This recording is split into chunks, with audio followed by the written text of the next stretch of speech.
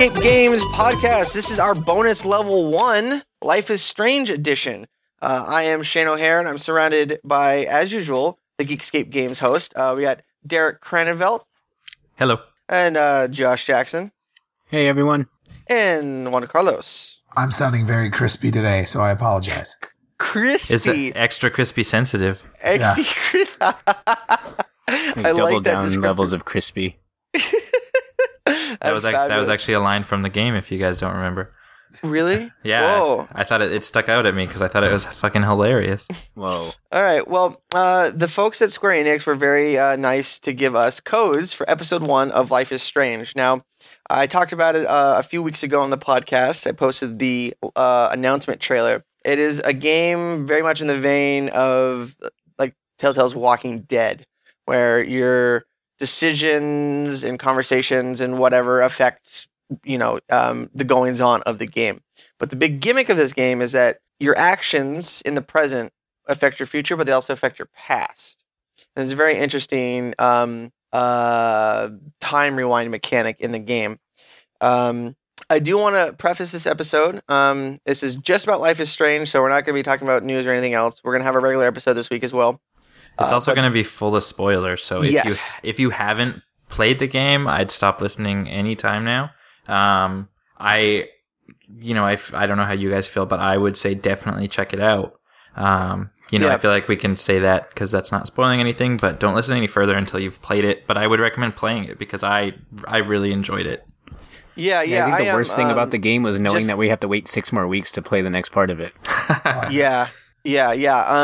We'll get into it, but I would say definitely pick it up. And there will be a written review up on Geekscape.net in the next few days as well. So look out for that. I'll try to keep it as spoiler free as possible. And if you guys if you three want to throw any additional thoughts in there, just email them to me, and I will definitely add that. Yep. I was thinking about doing a trophy guide for it. Oh, cool. Oh, nice. That would be really good. I was just getting trophies at random. But that would be good. This is the first time I've ever taken notes while playing a game. And I have 6 pages of notepad-sized paper of notes. I just thought it was funny because you mentioned this game on the podcast 4 weeks ago or something like that. A while ago, and I for some reason I did not watch the trailer that you posted, even though you were like, "This is super cool," and you even posted it on Geekscape, and I was like, "I'm just gonna ignore this because it doesn't look, it doesn't sound that interesting for some reason," and then. I don't know how. Oh, I saw like a review for it the other day, and I read that review, and I was like, "This sounds amazing! I have to play this." And then, and I thought, just based on the description and the synopsis and stuff like that, I was like, "This sounds like a game that would probably garner a lot of discussion." So I thought it'd be really cool to get together with you guys and kind of just throw all our thoughts out on it. And so if this episode is absolutely terrible, it's Derek's fault. It was his idea. Blame me, yeah. All right, well, let's just get into it. My opinion on it. I didn't like the game at all until the very, very end, and then I wanted to play it more. So what turned it around for you? What turned it around was at the very end, the very last sequence where you're up on the lighthouse with Chloe. When you grab the newspaper and you're like, when all that shit happened right at the end and it just led up to the next episode, I'm like, okay, I'm hooked. Yeah. But leading up to it, I was like a roller coaster. I was like really in love with it, absolutely hated it. There was times where I'm like, I don't even want to finish this game. Really? The biggest complaint I have of it is it feels like it was written and designed by somebody in their early 60s that thinks the world of teenagers is exactly how Diablo Cody writes her films. I've read that opinion a few times in like looking at the game since then, and I feel like I actually really disagree with that because I've hung around with, I'm not that old. I'm 24, not that far away from you guys. I think, Shane, you're 24 as well, aren't you? I turned 26 in a few weeks. Oh, okay. So I'm, and Josh? 29. But the thing is, I go to community. Oh, Jesus! It's like I go to community college with like 18-year-olds. So So and I work with I'm the people that I work with at my day job are like 18, 19, 20. Up until a while back, I was, dating someone younger than me, and for, people fucking talk like that. And I thought, and that was the biggest thing, is that people online are just saying like, this dialogue feels so stilted. Yeah, it feels like they watched Juno 100 times and just worked that into the script or whatever. But there were so many things that I was like, yeah, this is exactly how these teenagers talk. So maybe, Shane, if you disagree, you're just getting too old and you don't know what hip is anymore. Well, and I thought that was the case, but I realized that I'm fairly with it. I disagree with that too. Yeah. I'm a DJ. I play music for the hip kids. I know all the new lingo and everything. So, but there aren't. That sounds like something an old person would say. There aren't any bronies in the game either, so I don't know how in touch you would be. I don't know. I was kind of getting a brony vibe from that dude that sketched me. Oh, see, Yeah, I never got. I missed that I never part got completely. sketched, but yeah, wow. I So saw it on, that's awesome. I'm sorry, I didn't mean to interrupt you. I just was going to say, I saw it on the game completion screen on all the choices I made and didn't make, and it said I didn't let him sketch me, and I'm like, who the fuck was supposed to sketch me? I didn't see shit. Yeah, no. There's one thing in the journal where there's a bunch of pictures that you can take, and I only think I got 3 of them out of like the 6 or 7 that were there. Yeah, I missed a lot of those too. Which is why I really like games like this, is that you can have your own unique narrative experience. But I totally agree. But back to my opening statement, I really felt like it was written and designed by somebody way too old, that only exposure to kids of the subject age is a Diablo Cody film. I specifically took a note. The one girl, Chloe, kept using hella, kept saying hella. Oh man, we got hella busted, hella, and I'm like, bitches, this is in 2004. Nobody says hella anymore. Like, see, maybe the US is just way more progressive than Canada, but I hear hella on a daily basis, like more than once a day, and I'm not even joking. I hear it fairly frequently too.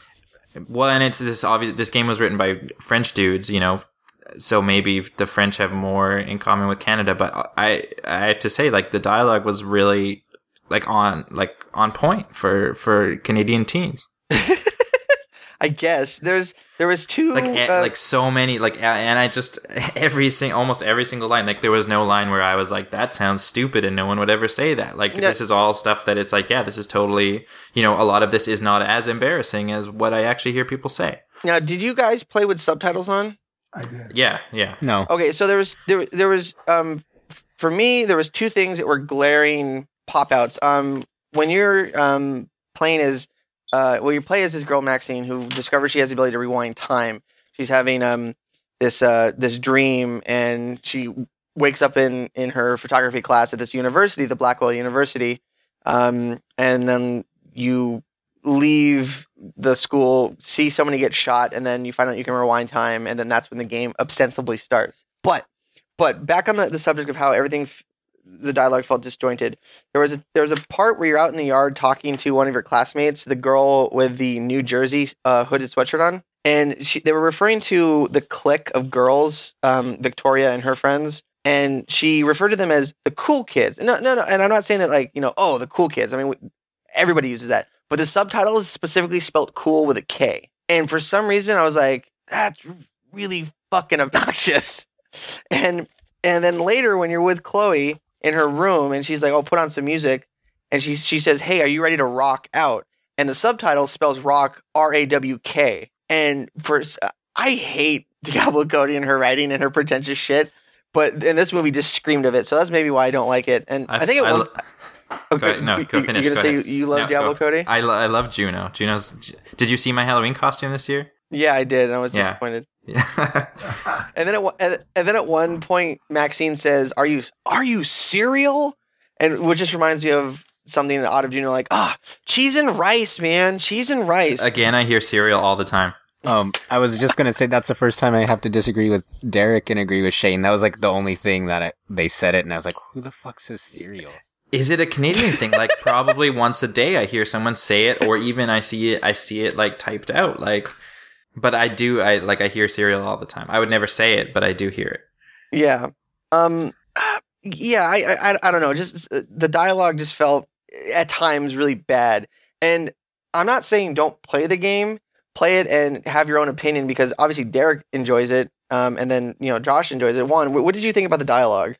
as a teacher. You're a high school teacher, so yeah. So I have and again I apologize for my voice. Here we go. My big thing that stood out, not the dialogue, but the school. Why is it that every school in a video game or a TV show can't afford proper lighting? Like it's always fucking way too dim. And I'm like, number one, you're in a fucking private school. You can afford a light bulb. You know, and secondly, where can I teach where the student body in my class is 8 kids? Yeah, I know. I want that job. Here are 8 students. We're going to have a department for photography that only has 10 or 8 kids. Really? Who's going to fund that? Maybe enrollment's down, and that's why they couldn't afford a light bulb. Probably. But holy shit. You also have to keep in mind that you're comparing it to LA schools where they pack 60 kids into a classroom. Have all my kids, my biggest class was 40. Wow. Every other class I have is 38. So that's my daily life. So you're used to those big numbers. And I'm like, you know why this is a video game? I can believe the time travel shit before I believe there's a school where I can have 8 kids in a classroom. So now I know this is fucking a work of fiction, not the time travel shit. No, there's a kid where there's a bunch of photographers wannabes and there's only 8 of them, and some 90s famous photographer has a sweet kick-ass job where he teaches these pretentious little girls who use outdated words like hella, and some hipster chick who loves taking photographs on a Polaroid fucking camera. I know, right? That's the thing. That's the thing is that the main character uses a Polaroid Instamatic. Yeah, and then I'm reading. I read her entire journal. I sat there for 20 minutes and read the whole thing, and I'm thinking, number one, you should just give up photography if you're gonna bitch about it and go into writing because you can spell and your grammar is on point. So give that up and go into writing. That's where your future is, girly. You're in the wrong fucking classroom. Your counselor seriously fuck shit up. So she should. Life is strange, yeah, because I'm in the wrong major. but I did take a note when I noticed that the photography class was super tiny, and I was like, man, this teacher, and the words that I wrote down here are this teacher's attractiveness is unrealistic. The teacher is Juan level hot. So I mean, it's true. He was pretty cute. He was pretty cute. There's just I keep going back to the same sentence, but it feels like a school setting and a class setting that would have been great and acceptable on the CW. It feels like it could be a CW sitcom or show. The CW's got some rockin' shows right now. Yeah, they do, but the CW is pretty far from reality. This game's about time travel. I think it's supposed to be far from reality. Yeah.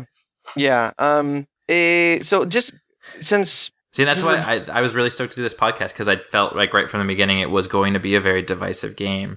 Yeah. And it sounds like that's, what it has been. Yeah, and I can't wait to pick it up, episode 2. For me... but after the beginning intro, you're pretty much... Oh, no, go ahead. Sorry, Derek. No, I was... There's some Skype delay, so... okay. I was going to say I was into it right from the beginning. It totally felt indie movie, and a lot of indie movies feel like they try to be indie movies these days, and this, I totally got that vibe from it too. The music, which I loved the music, totally indie movie music. Right from the credits though, I felt like the presentation, and I love the art style too. Like it was head and shoulders above the Telltale engine and The Walking Dead graphics and audio and stuff like that. And the voice acting was stellar, I thought, for the most part. Really good job. Really, really. As soon as it opened up in the classroom, I was just like, holy crap, this is phenomenal voice acting. Yeah, no, I only had one complaint that some of Maxine's responses just didn't sound like she believed in what she was saying. Okay.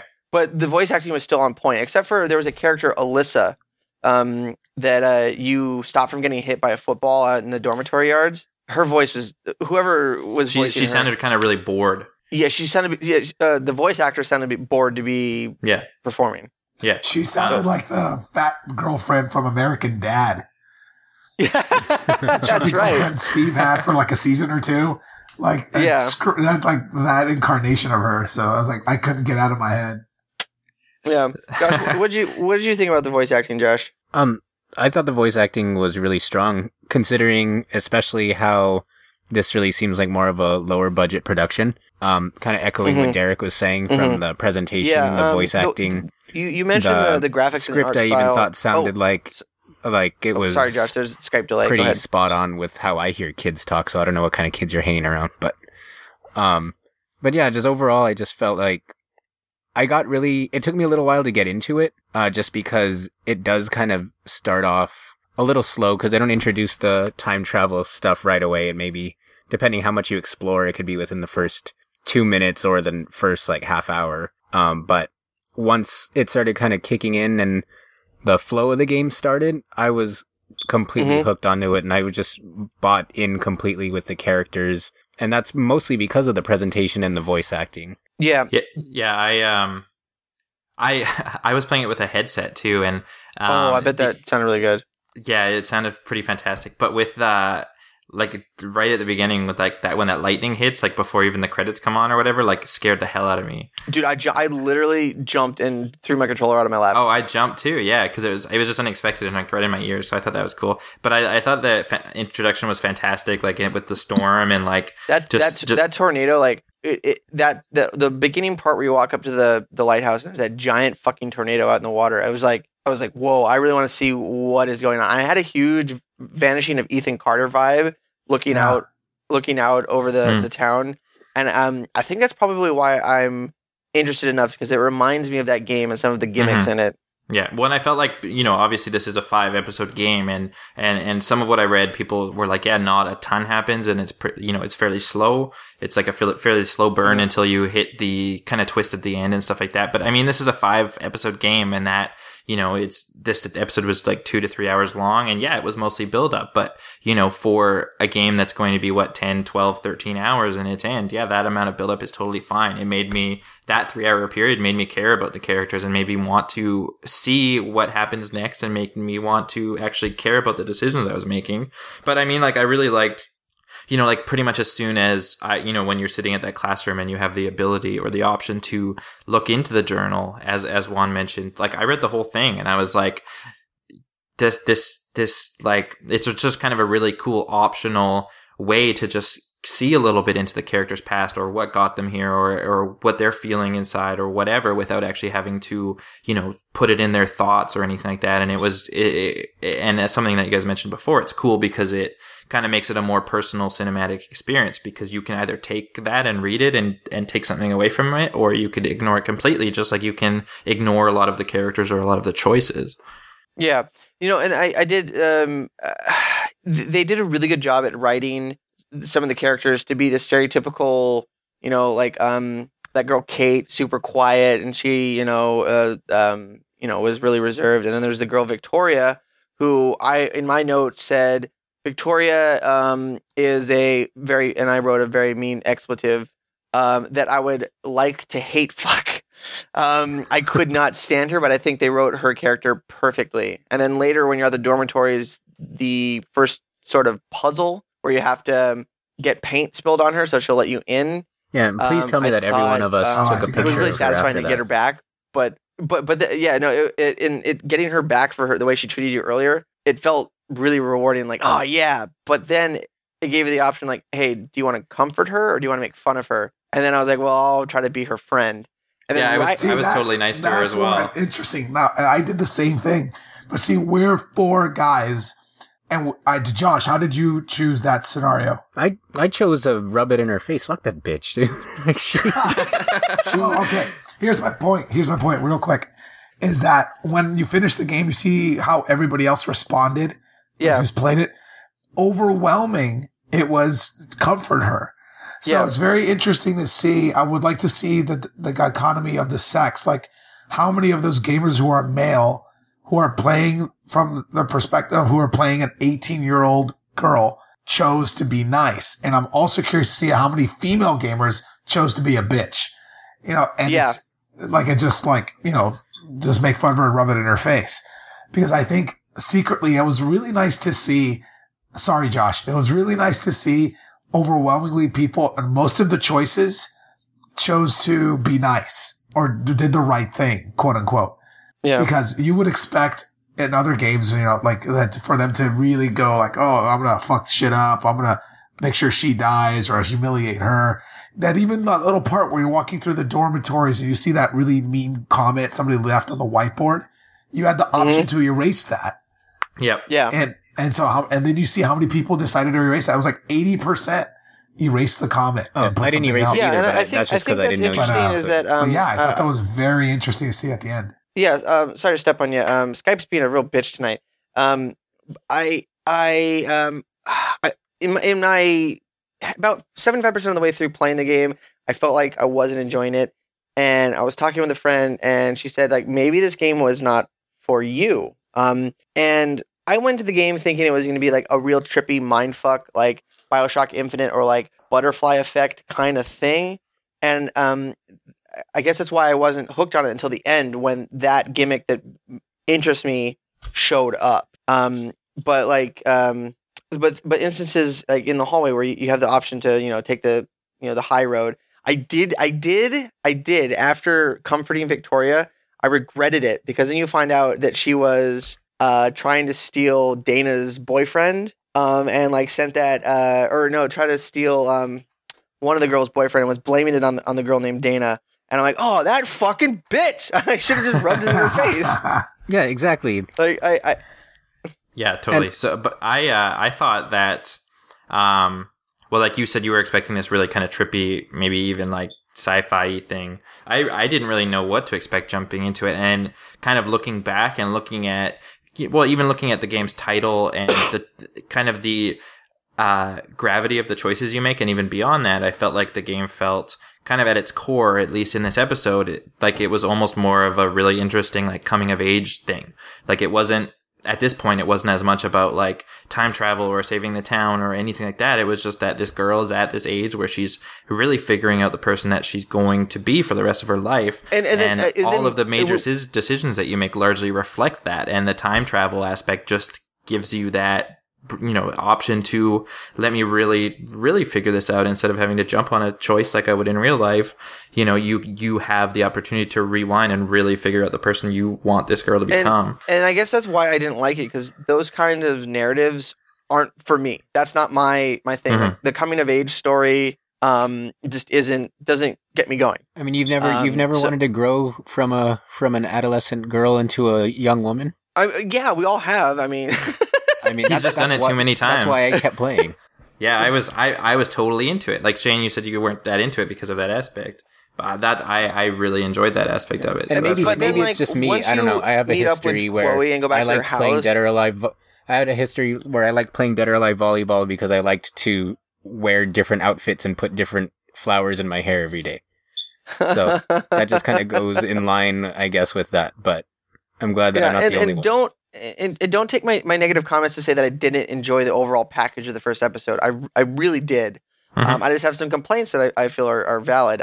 Totally, yeah. And then, like, when you get back to Chloe's house and you find out the weird mystery with her dad, who's also the school security guard, I was intrigued to find out how that story played out. That dude's fucked.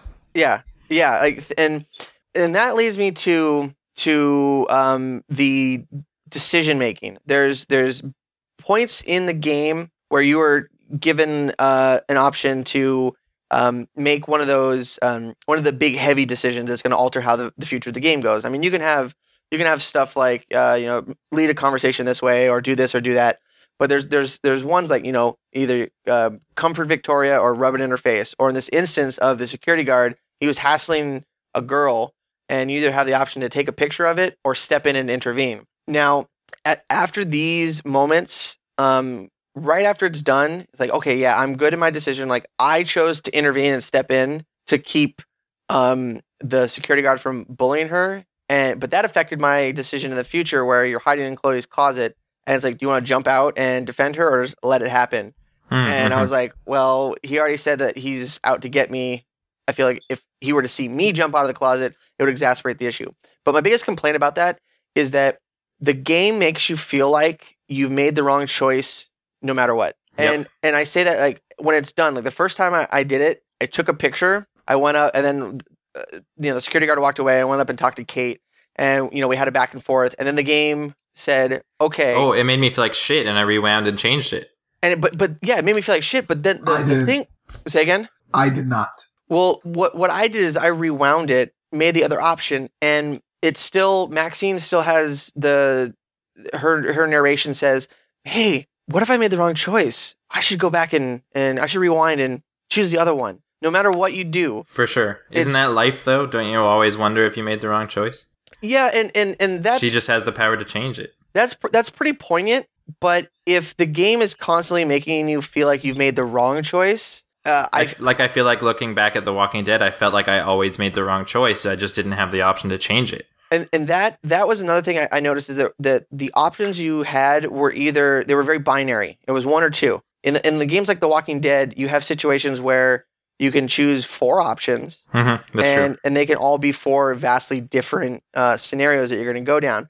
But in this one, it's option 1 or option 2, and the game always tells you like, man, that you fucked up. You should go do it again. And then you go do it again, and it's like, you fucked up. You should make it again. Which in games like The Walking Dead, I feel, me personally, that you have these 4 choices. You can pick whichever one you want. And even though it might not have been the best choice, there's no good choices. Felt like, okay, yeah, I wanted Kenny to punch that guy in the fucking face.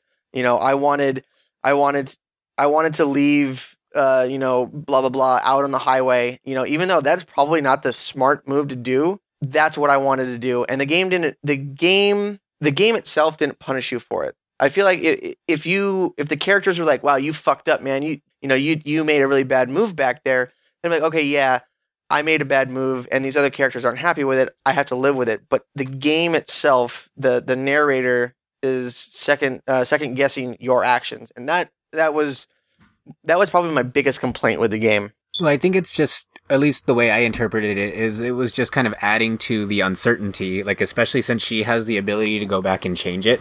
Like Derek said, part of life in general is typically you're always questioning whether or not what you did was the right thing or if you should have done it different. But since she has the ability to, and how many times do you wish you could go back? Yeah, and then since she has the ability to immediately change it, it's literally a situation where that thought becomes a lot more prominent because she does have that window where she can change it. So with me though, when I was approaching it, I tried to just stick to the first choice I made and not go back.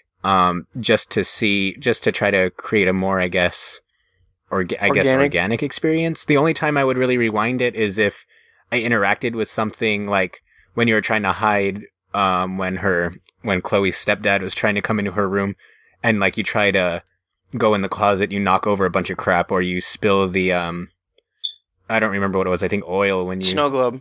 Or when you break the snow globe and like that kind of stuff when I had no clue that was going to happen.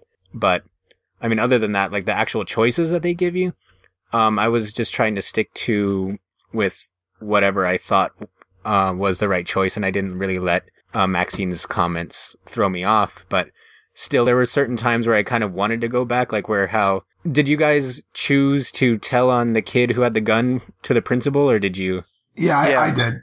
Yeah, I did too. And it made me feel kind of dumb because then it's like later on they accuse you of lying and then your mom texts you and is like, oh, I hear you're telling lies about honor students. Yeah. And I'm like, yeah. And then when you talk with Chloe later about it, because to explain the scenario in the game, there's, you go to the bathroom after, I think was probably one of the best title sequences in a game ever.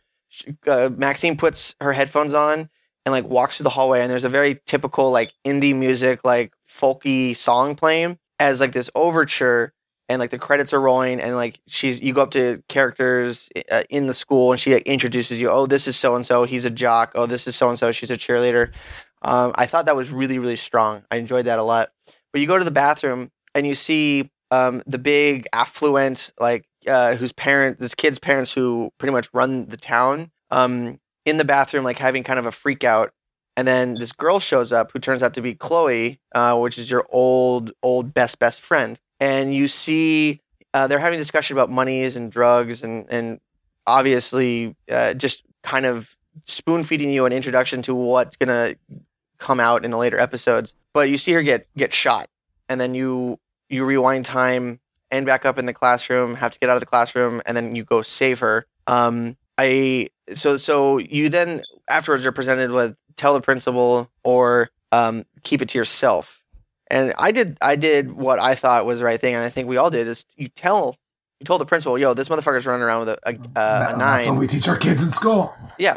And then in this, this is a scenario that I liked, where the game made you feel like you made the wrong decision, but it wasn't the game punishing you for making the decision. It was the world that was in the game.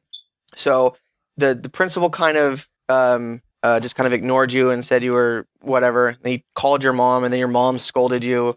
And then when you told Chloe about it, she's like, oh yeah, no, you fucked up. That principal is in their pocket, and he's an alcoholic. He's not going to do anything. So that sort of abstract punishment, I feel, is acceptable. Does that make sense? As opposed to Maxine constantly, the narrative engine constantly punishing you for it. Yeah, does that make sense?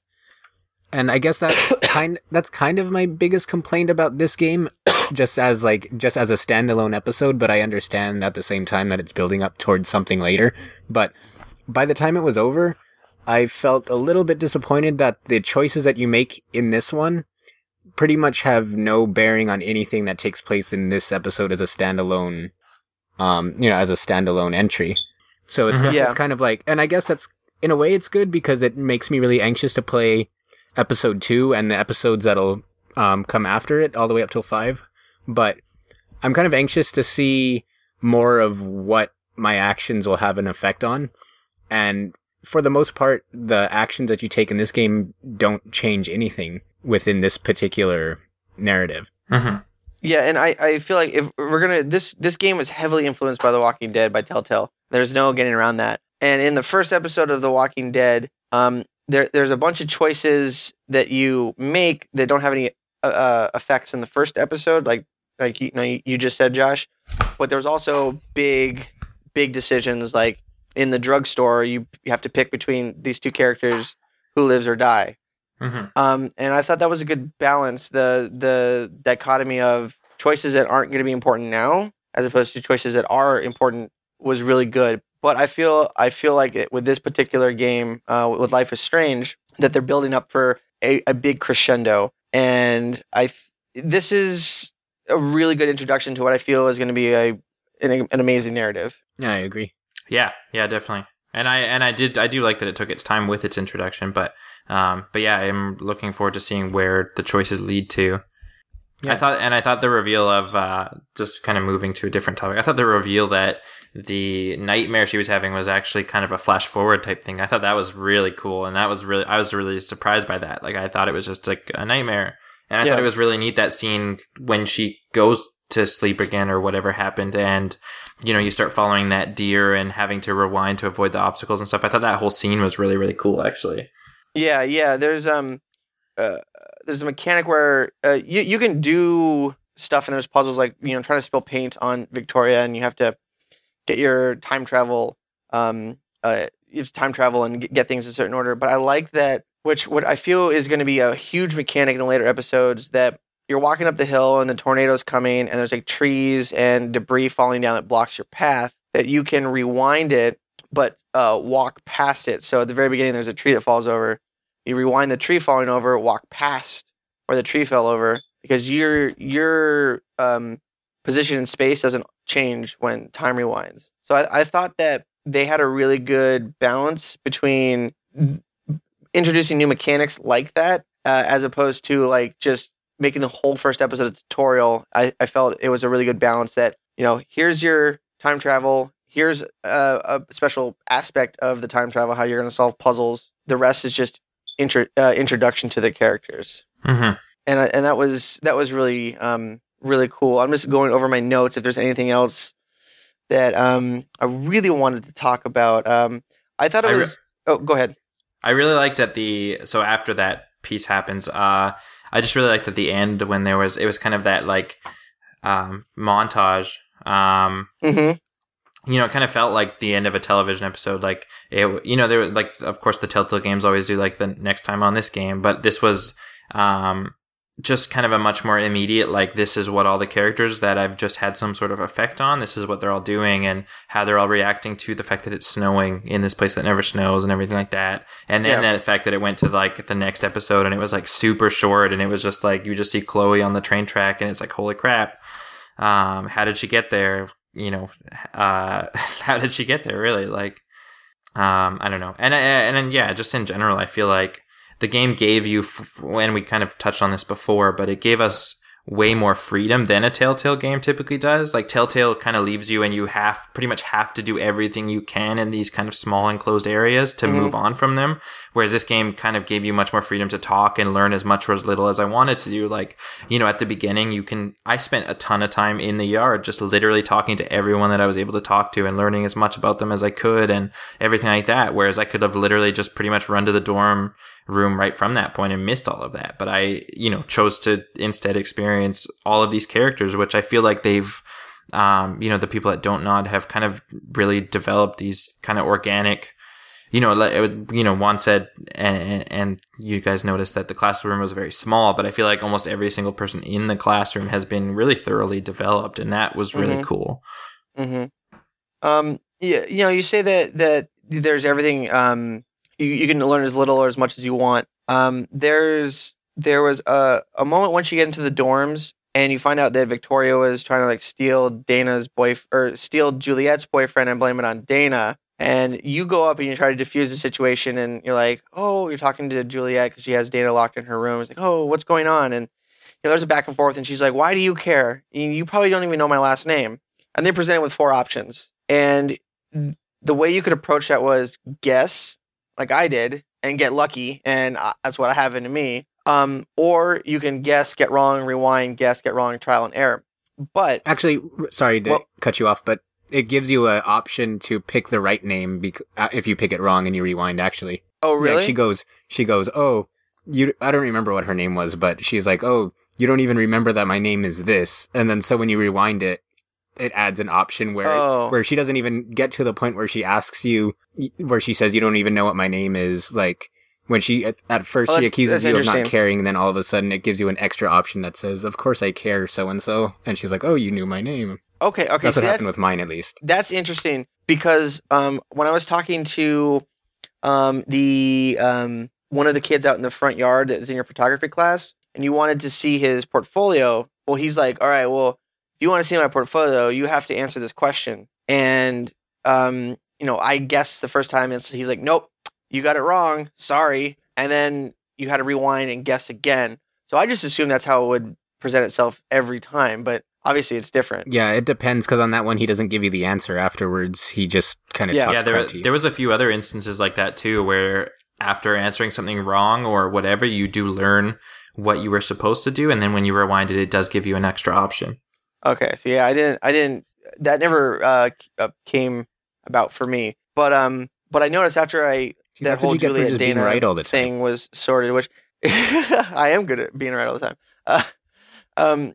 Which again, I think that's quite interesting that we're playing a game where there's like the most trivial juvenile like high school bullshit, like a student trying to steal another student's boyfriend. It's so typical CW, and yet I felt compelled to go along with it. So it's obviously done very well.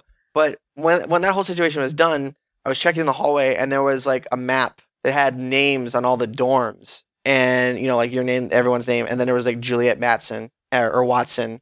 And that made me realize that you have to pay attention and look at everything because, yeah, you could have time traveled, but you don't have to if you're very observant. No, Juan, you work in a high school.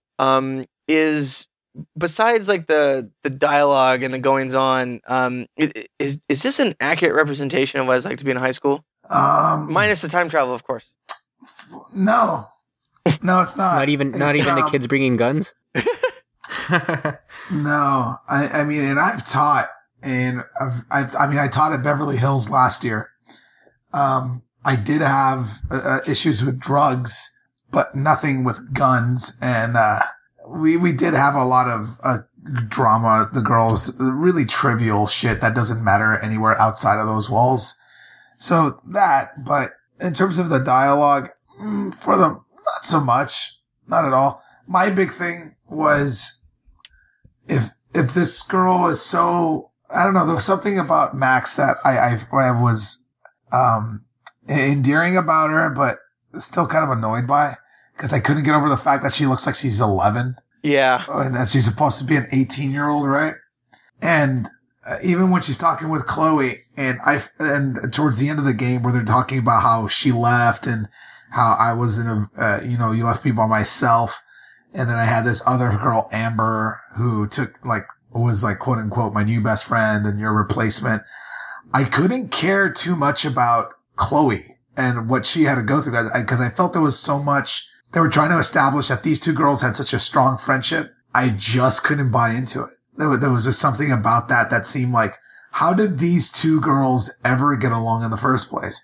Because Max seems so reserved throughout this whole ordeal. And when you see it in contrast with Chloe, who's very outgoing, she has the tattoos, snaps back to her asshole stepdad. Like, I don't see how these two would have gotten along at all.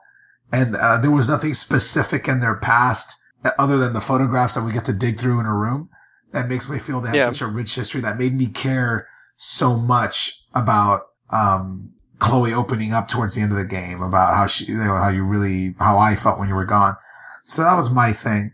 But other than that, I felt this game was trying to figure out what it wanted to be. So at first, I like your description as a Diablo Cody film, because that's kind of my vibe too. Like, damn, this Juno movie is really fucking dark. And as it progressed, I felt, oh shit, this is like fucking Groundhog Day. Oh no, it's not, because there's a tornado. This shit's Majora's Mask.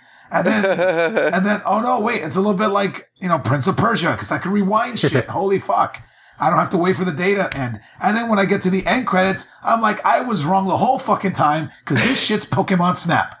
Well, you know what? And we keep comparing it to all these other things, but you know what it really reminded me of was Donnie Darko, with the whole time travel thing, the tornado that's coming.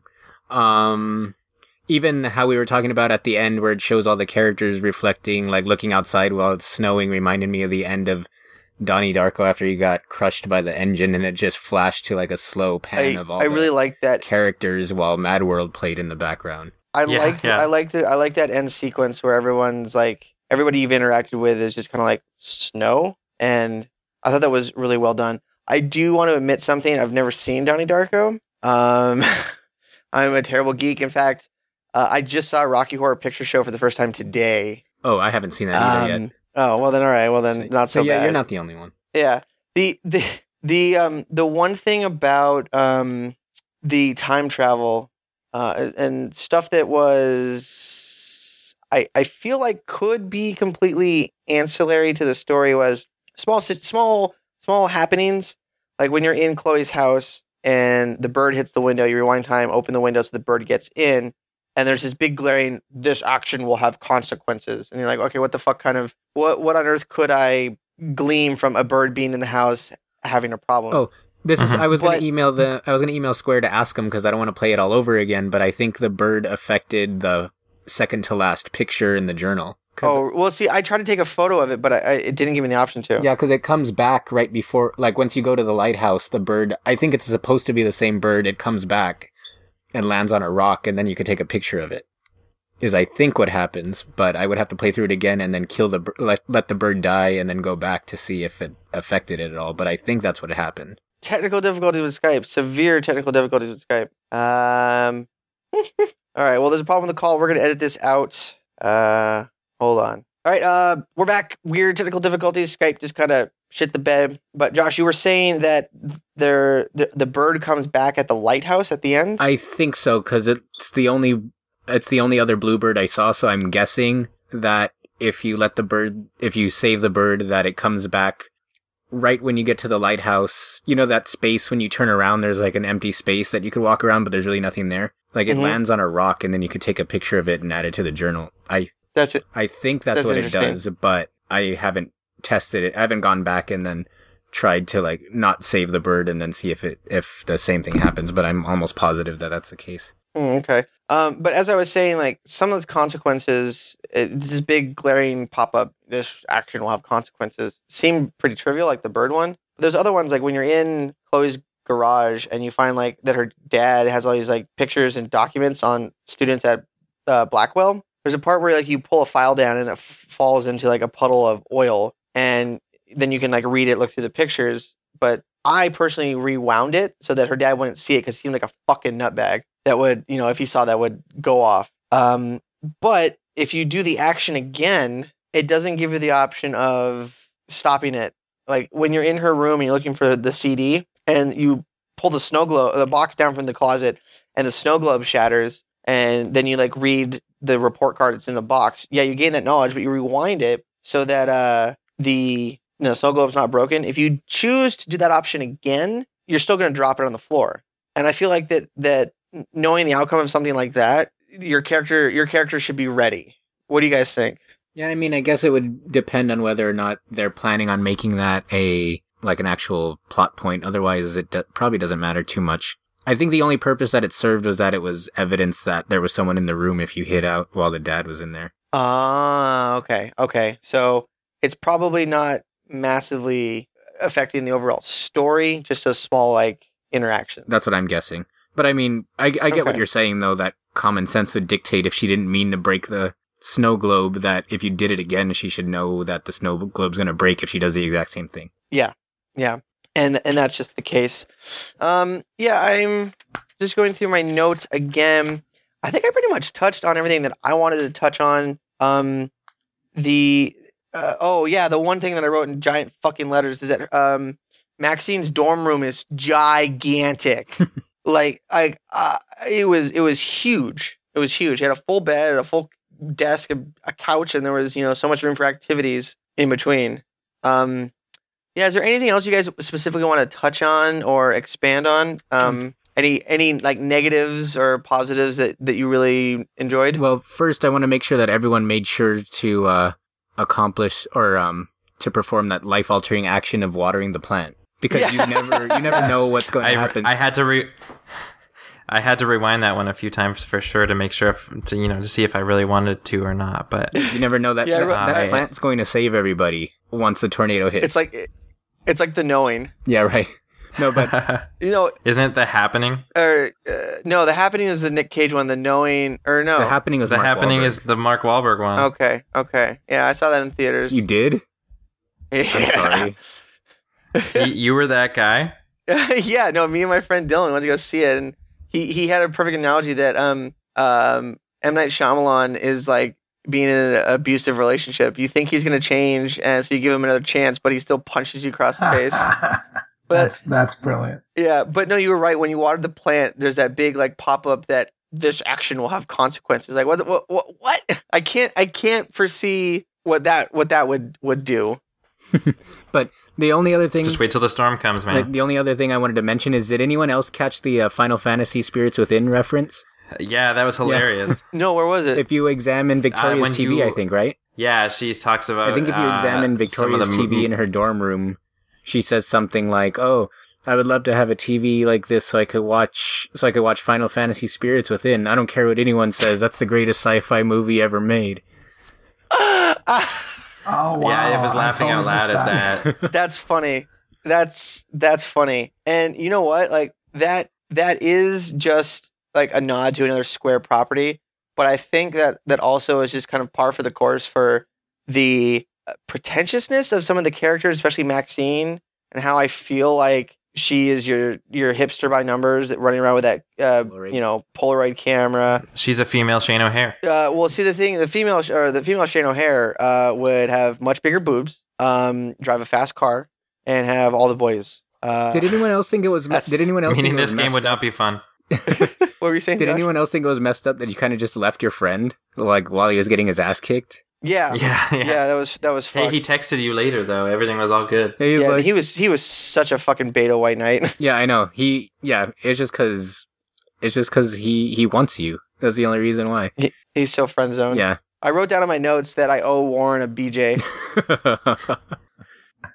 And then you can rewind it and see if you really want to do it or not. No, well, you don't necessarily want to do it, but you owe it to him. That's gross.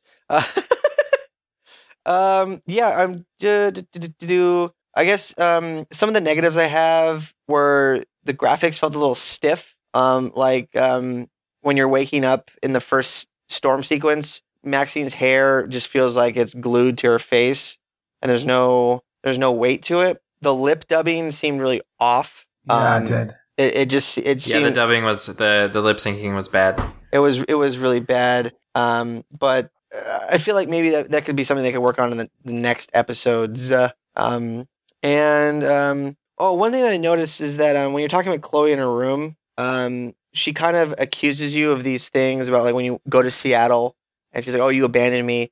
There was a large chunk of that conversation that could have easily have been mitigated by just explaining and be like, no, it's not like this. This is XYZ. And then yada, yada, yada, yada, which is, I guess, a trope of most movies and TV shows. It's like, oh, I hate you. I'm never talking to you again. And a healthy adult thing to do would be explain the misconception or the misunderstanding. But no, you go on this 45-minute montage about trying to win the other party back. And I feel like that if they just gave you the option, explain all the shit, it would have just fixed that. But at the same time, we wouldn't have this character conflict. And why does she feel so abandoned because Max had to go to a different school? I think what it was in the game is that she said that Max never called her or contacted her for 5 years while she was gone. So she went to the other school, but just ghosted on her and didn't talk to her. Yeah. So yeah, there was a couple other things. I think did anybody get the World of Warcraft reference in one of the texts to Warren? No. Okay, that's why he's in the friend zone. Maxine responded to Warren with Kek, K-E-K. And if you guys are... Oh, I did notice that. I didn't know what it meant, though. Yeah, that's in World of Warcraft, the Alliance and the Horde characters can't talk to each other. So if you're in all chat next to a Horde and you're an Alliance character, they just see gibberish. But if you type in LOL, they read it as Kek, K-E-K. Oh, really? So I thought that was pretty funny. I thought that was pretty interesting. Yeah, is there anything else you guys want to touch on? Josh, you touched on stuff. Juan, is there anything you wanted to touch on? Also, on the same vein of that plant, apparently there's a bird that we all kill. So, save the bird. I saved the bird. The bird in the window? I didn't even know there was a bird in the window. Yeah, it's like you go into Chloe's mom's room or something. I'm sorry, I'm too concerned with the well-being. Yeah, forgive me for being concerned about my time-traveling powers and this giant fucking apocalyptic cyclone and hurricane that's going to crush everybody in Seattle to save some fucking bird who can't fucking take care of itself. But you didn't know that it was a flash forward at that point. No, I owe a huge apology to the Audubon Society. I did not know that little creature was there, but I will make sure I'll go back in time and tell myself playing that game, hey, rewind that portion of the game, because in the future, you're going to look like an asshole that didn't save the bird and didn't water the plant. Yeah, you didn't water the plant and you didn't save the bird, and yet you consoled Victoria. I don't know what's wrong with you. I thought I knew you. I thought you were a human being. Yeah. Always second guessing the options. I love the game. I am going to purchase the second episode. I'm curious to see where it goes. I was late to getting hooked like you. I thought it was a great opening. I really loved how the opening title sequence introduced everybody else with the music. Mm-hmm. After that, it wasn't until I was at the house, and then when I saw the end and it was teasing about all those little video cassettes with the people's names, and you see Amber's going up there. Yeah. That gave me the sense, okay, now we're getting more into Rachel Amber. Yeah, Rachel Amber, because in the beginning of the game that they kept throwing her name at you with all these fucking flyers. Yeah. I'm like, all right, there better be some payoff with this. And then until it just seemed like, turns out Rachel Amber was kidnapped. And you would have thought, if Rachel Amber disappeared around that girl, Max's school, and Chloe knew that Max went there, maybe she reaches out ahead of time and tells her, hey, there's this girl that I was friends with. She was in the area where you are. Do you know anything about this? Or at the very least, be careful. Because apparently she's not the only girl that's disappeared. because you see a row of fucking tapes there. Yeah. Mm-hmm. And I thought that would have been a bigger deal if you had a string of kidnappings and disappearances. Maybe this becomes more of an issue rather than a flyer on some really quiet private school. And you say that the big like presented gimmick for this game is that your consequences not only affect your future, they affect your past. So maybe by consoling and becoming friends with Chloe again, it'll give you the option to, like, when you go back to the school in Seattle, to make that conscious choice to reach out to her, to text to her, so that when you end up going back to Blackwell, she can be like, yeah, you should meet my friend Rachel. She's really awesome. And then you might be able to stop the kidnapping or missing, or like whatever happened to her. That'd be interesting. Yeah, very interesting. And I think like that stack of videotapes, that I really liked how that was presented, where you see this shelf of videotapes and then somebody puts one labeled Rachel up on the shelf. I liked how that was presented to you, and I feel like, now that you mentioned it, the security guard was a super weird dude. He had notes and docs on a bunch of the students. I think it's going to turn out that he is trying to find out why these people are missing. And he might become a good guy, or fuck it, he might even be the perpetrator himself. Who the fuck knows? I think he's the red herring, or where he's being set up to be the guy we all expect to be the antagonist here. But yeah, it's going to be somebody else. Yeah. Yeah, that's pretty much it for me. I'm just basically my dislikes were the universe felt like indie game or indie movie. The game, the dialogue was kind of weird. Again, I'm not a fan of like those kind of like coming of age movies. I don't like Diablo Cody and her writing like Juno in those films. So I guess that's my biggest complaint. I wasn't on board with the game until the absolute end, and then I was stuck. So what do you guys? Final thoughts, Derek? I dug the whole thing. I can't wait for more. I really can't wait for more. I was into it right from the beginning, and these kids. I was into the dialogue for the most part. These kids talk like Canadian kids do, apparently, and the twist at the end was super. The twist at the end was really rad, and I love the setup, and I can't wait to see where it goes from here. So I might even play through it again, but then again I might not, but I might. And in any case, I thought about doing that myself, but with these games, I feel like it's mostly narrative driven, and I like to consume these types of narratives very slowly. So I might play it again, but like a year down the road. That's true, yeah. But once you have the complete picture of what it's going to look like, right? Yeah. Yeah, Josh, it definitely took. I loved it almost from beginning to end. Just to say again, I got this really big indie vibe. Like, I got to a point where I thought Zach Braff had funded this on Kickstarter. But I mean, once it continued and it started building all of these different plot points and mysteries that are leaving you hanging. So it's like, I'm really excited to see what's going to happen with the next one.